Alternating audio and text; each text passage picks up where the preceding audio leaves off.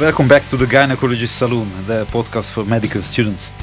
We are recording at the University of Oslo, Norway. I'm Peter Fedorchak, and my guest today is Gareth Greggains. We are going to talk about how oocytes are generated. On the request of a listener, Gareth also going to explain the process of meiosis. I mean the short version for medical students, which is so important and so complicated that I cannot listen to it all too often. Finally, we are also going to explain at least touch on the origin of most common birth defects. And as a bonus, Gareth gonna tell you why you need exactly two biological parents of opposite genetic sex. So make sure you listen all the way to the end. In the Gynecologist Saloon, we cover selected topics in reproductive physiology and women's health. If you have suggestions for a subject or comments to the show, please contact us through Twitter at GINSaloon. Now it's time to welcome Gareth Greggains, head of the clinical laboratory and research at the Department of Reproductive Medicine. Hi Gareth, and thanks for joining us. Hi, thank you for having me. Gareth, we start today with the ancestral cells of the oocytes, the primordial germ cells, also known as PGCs. Gareth, what is the origin of these primordial germ cells? So the PGCs rise very early in embryo development around the point of gastrulation, so just a couple of weeks into the pregnancy. And it's probably worth thinking here that we have really two lines. So we have the immortal germline and then the soma, which we can consider to be kind of disposable. So the germline is what passes down through the generations as the genetic information for an individual from one generation to the next.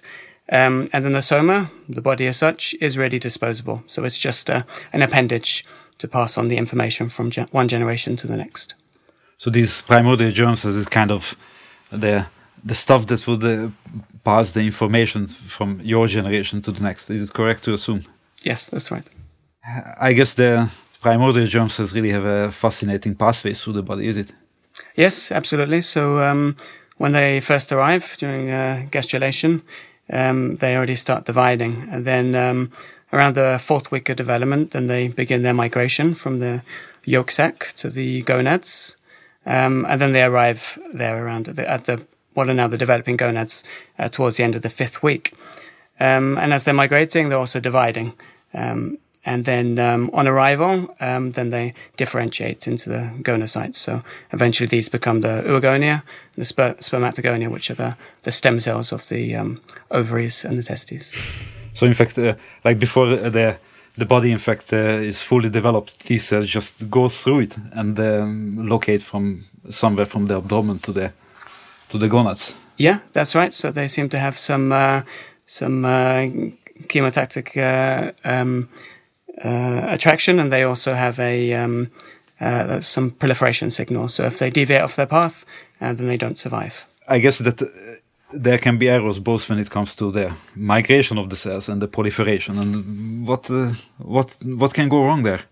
Yeah, that's right. And it's in fact very interesting to see the kind of tumours that may arise along this pathway they follow. And in fact, many of the pediatric tumours we see, these teratomas, they occur on these pathways, and this would seem to be a sort of failure of quality control along the way. So the pro-survival signals and the proliferation factors seem to be persistent, even though they should continue their route onwards. Exactly where these tumors may occur, what may be the rarest position or location? Oh yeah, that's a good question.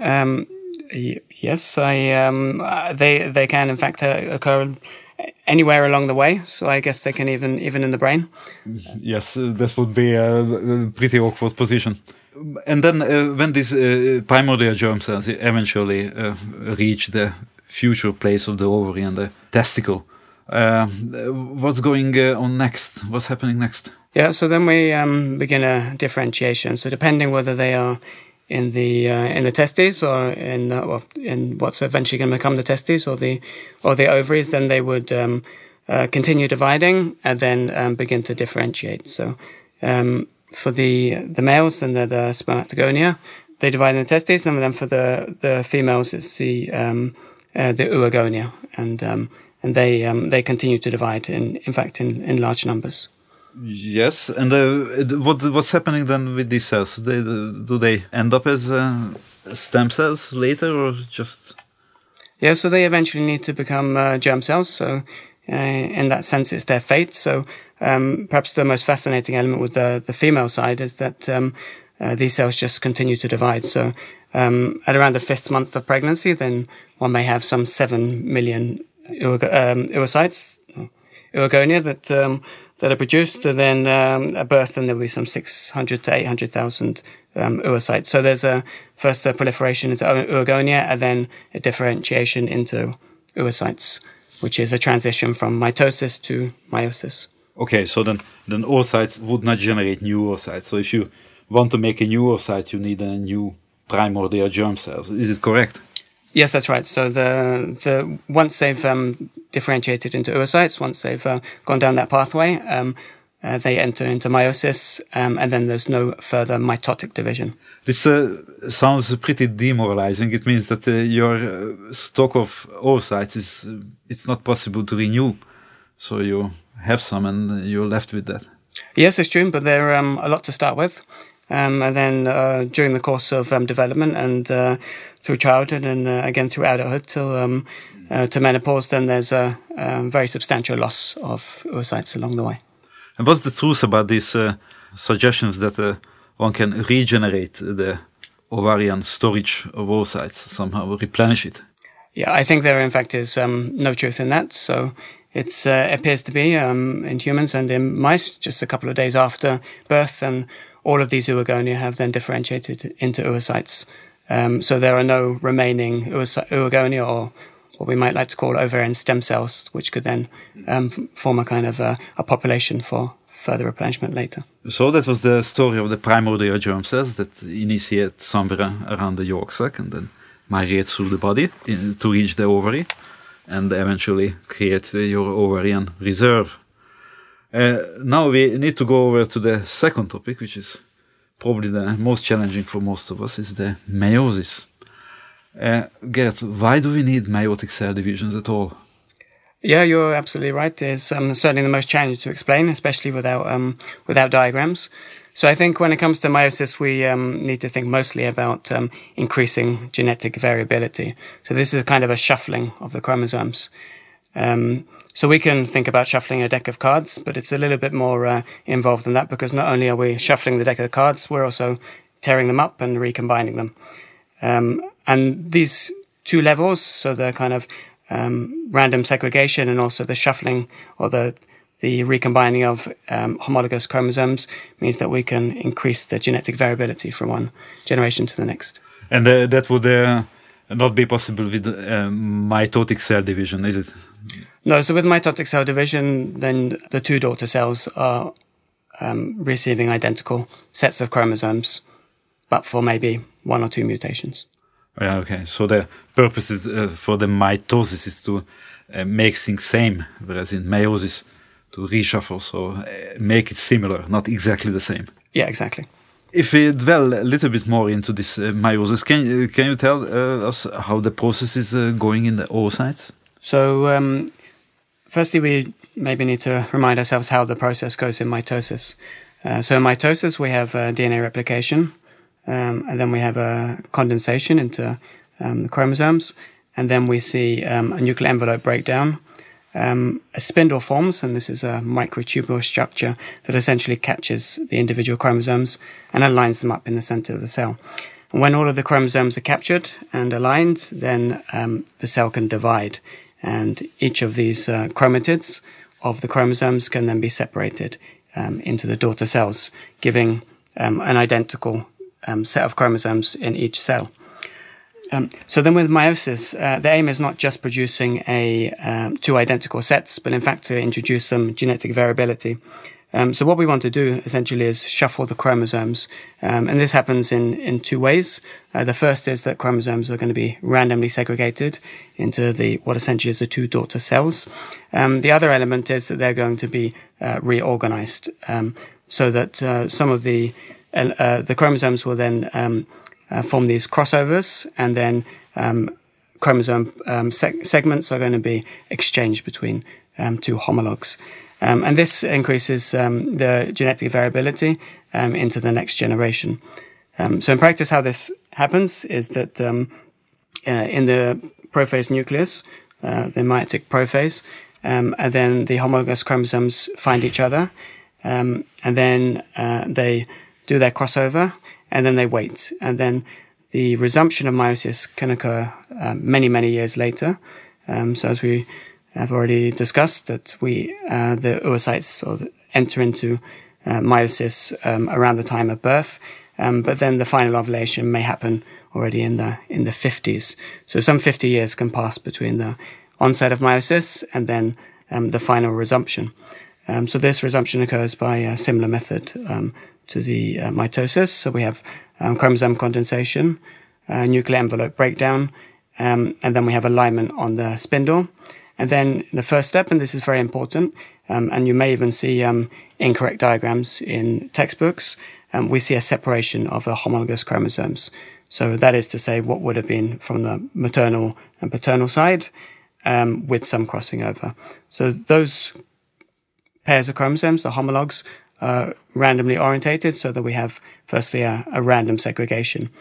And then the cell division goes on, and instead of forming a new nucleus going back into interphase, we have a new spindle forming after cytokinesis, and we have what is a metaphase 2 spindle.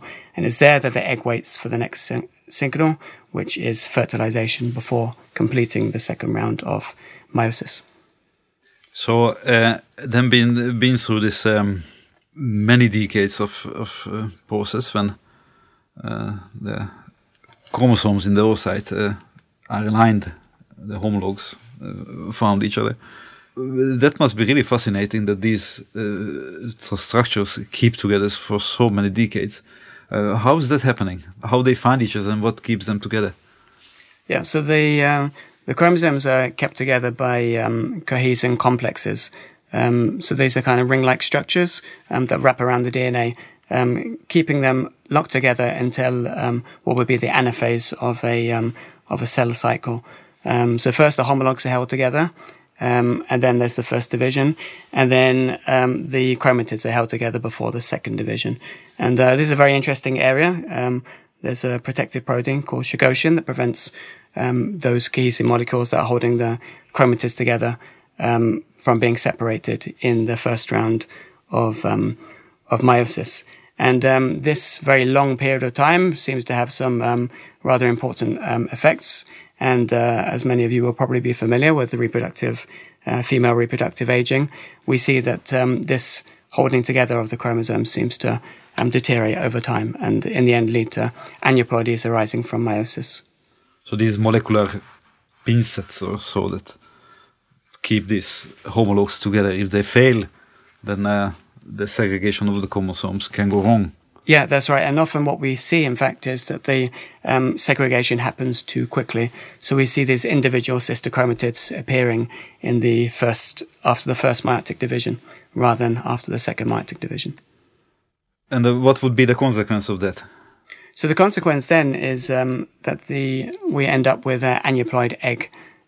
So half of the chromosomes in each round of division end up in the polar bodies, the first and the second, before and after fertilization. And then if that division doesn't happen correctly, then we either end up with too many, so that's typically a trisomy when we have 3 copies of a given chromosome, or if we have too few, we would have a monosomy, or in extreme cases, a nullosomy. So if we take it again, so then what you're explaining us is that the most frequent errors occur during the first meiotic division.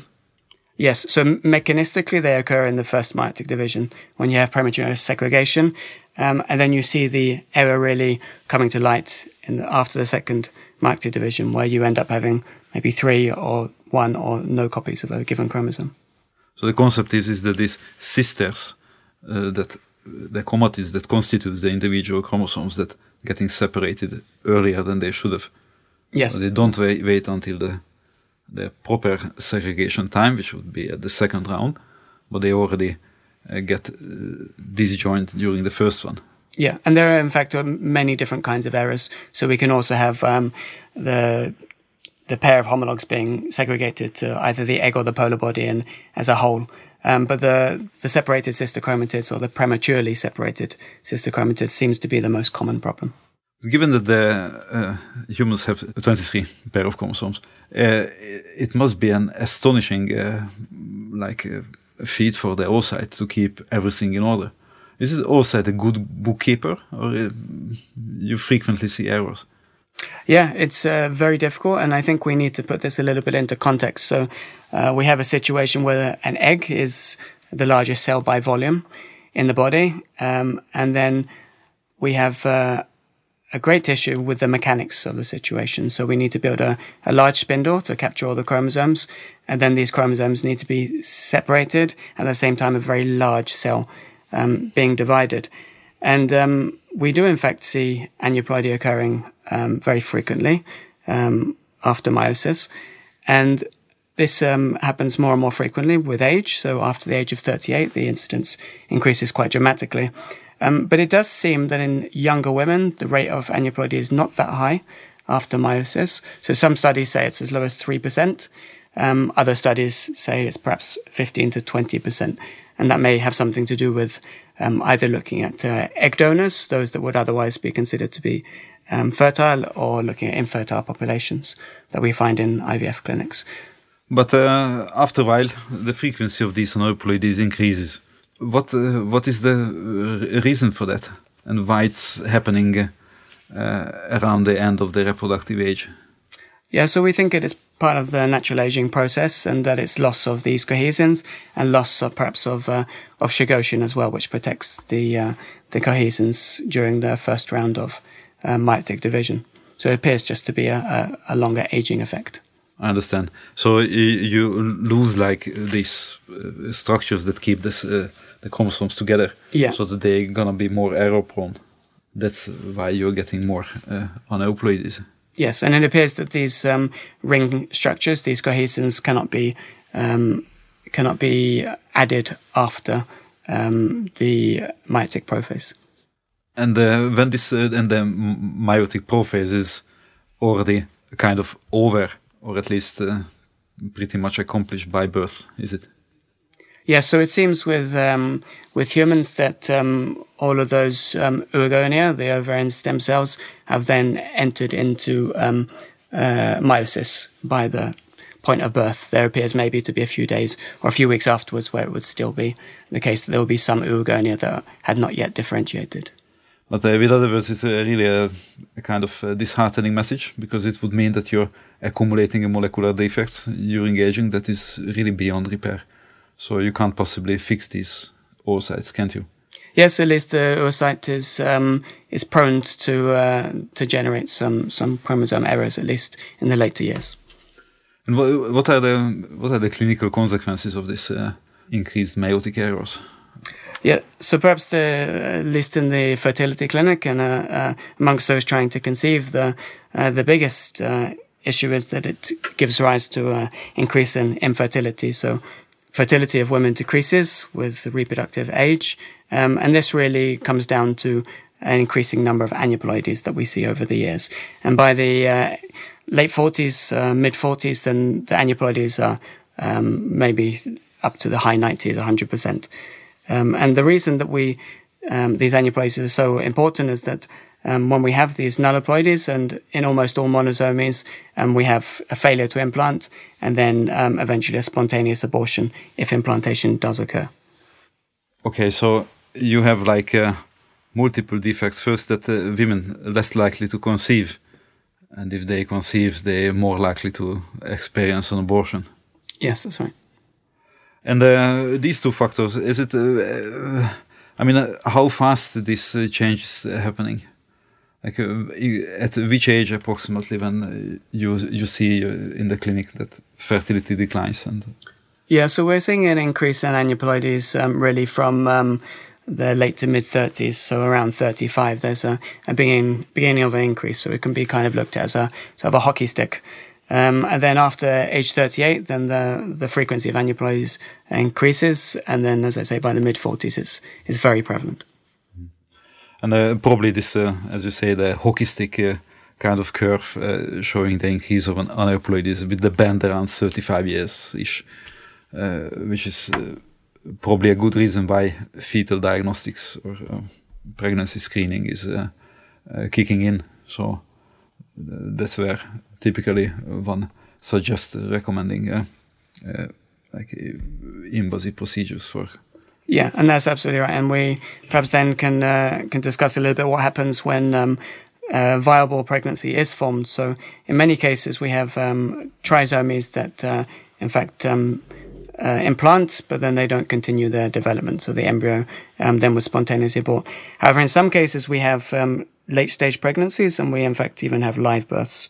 So when we think of chromosome 21, that would give rise to Down syndrome, there we have quite a good development to term. And then when it comes to trisomy 18, trisomy 13, which are described as Edwards syndrome and Patau syndrome, and then we have some live births and just a few % of children that survive to their first birthday. What is the reason that these chromosomes are especially prone to trisomies? So these are relatively small chromosomes compared to the much larger ones, the 1s and 2s and 3s. And they have a greater risk of not forming a single crossing over event. And therefore they may have a less stickiness as such, so there's fewer cohesive molecules holding them together. So this is not really a kind of coincidence that trisomy 21 is probably the most prevalent trisomies that was being conceived and getting to birth. This is like some deeper molecular causes for that. Yeah, that's right. So it's less likely to form crossover events, less likely to be stuck together well, and also relatively smaller, so carrying fewer genes. And how about the sex chromosomes? Those also sometimes happen to come with uneven numbers or improper numbers. Yeah, that's right, and that also seems to be an issue with pairing. Given these are not homologous, they have these pseudo-autosomal regions where they form their pairing events. However, it seems that it's quite common that we have errors occurring there. So in Klinefelter, then that would be a XXY or even a triple XY. And then on the other side, we have Turner syndrome, which is a monosomy, so a single X that gives rise to a female fetus.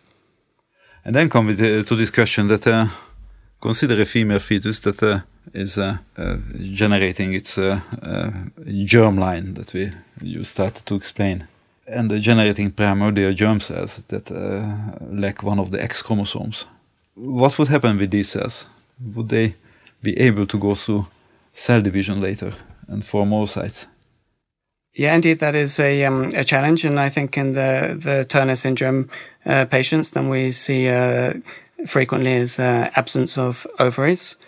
And that is probably because lack of the pair, or the homologue pair, mean that the cells can't complete their cell division, so probably getting depleted earlier.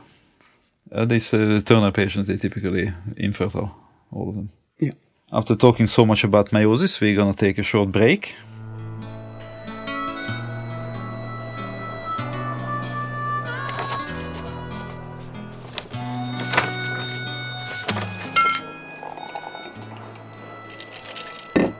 Why do you need exactly two genetic parents of exactly opposite sex to get it done? Yeah, that's a good question, and it may be that we don't. So there are some species that in fact can produce parthenogenetically. So some lizards and snakes, for example, can manage to get by without the male, which may be disturbing for some of us. But in mammals, we don't see these parthenodes, at least not the pure parthenodes.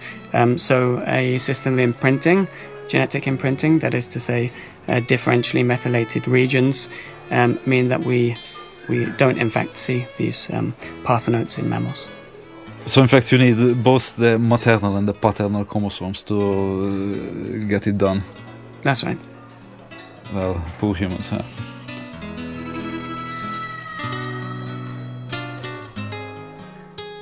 Thank you for listening to the Gynecologist Saloon, and make sure to follow us on Twitter at GIN_saloon, where we are waiting for your feedback, comments and suggestions. And please stay tuned for next week when we will discuss male factor infertility. Goodbye.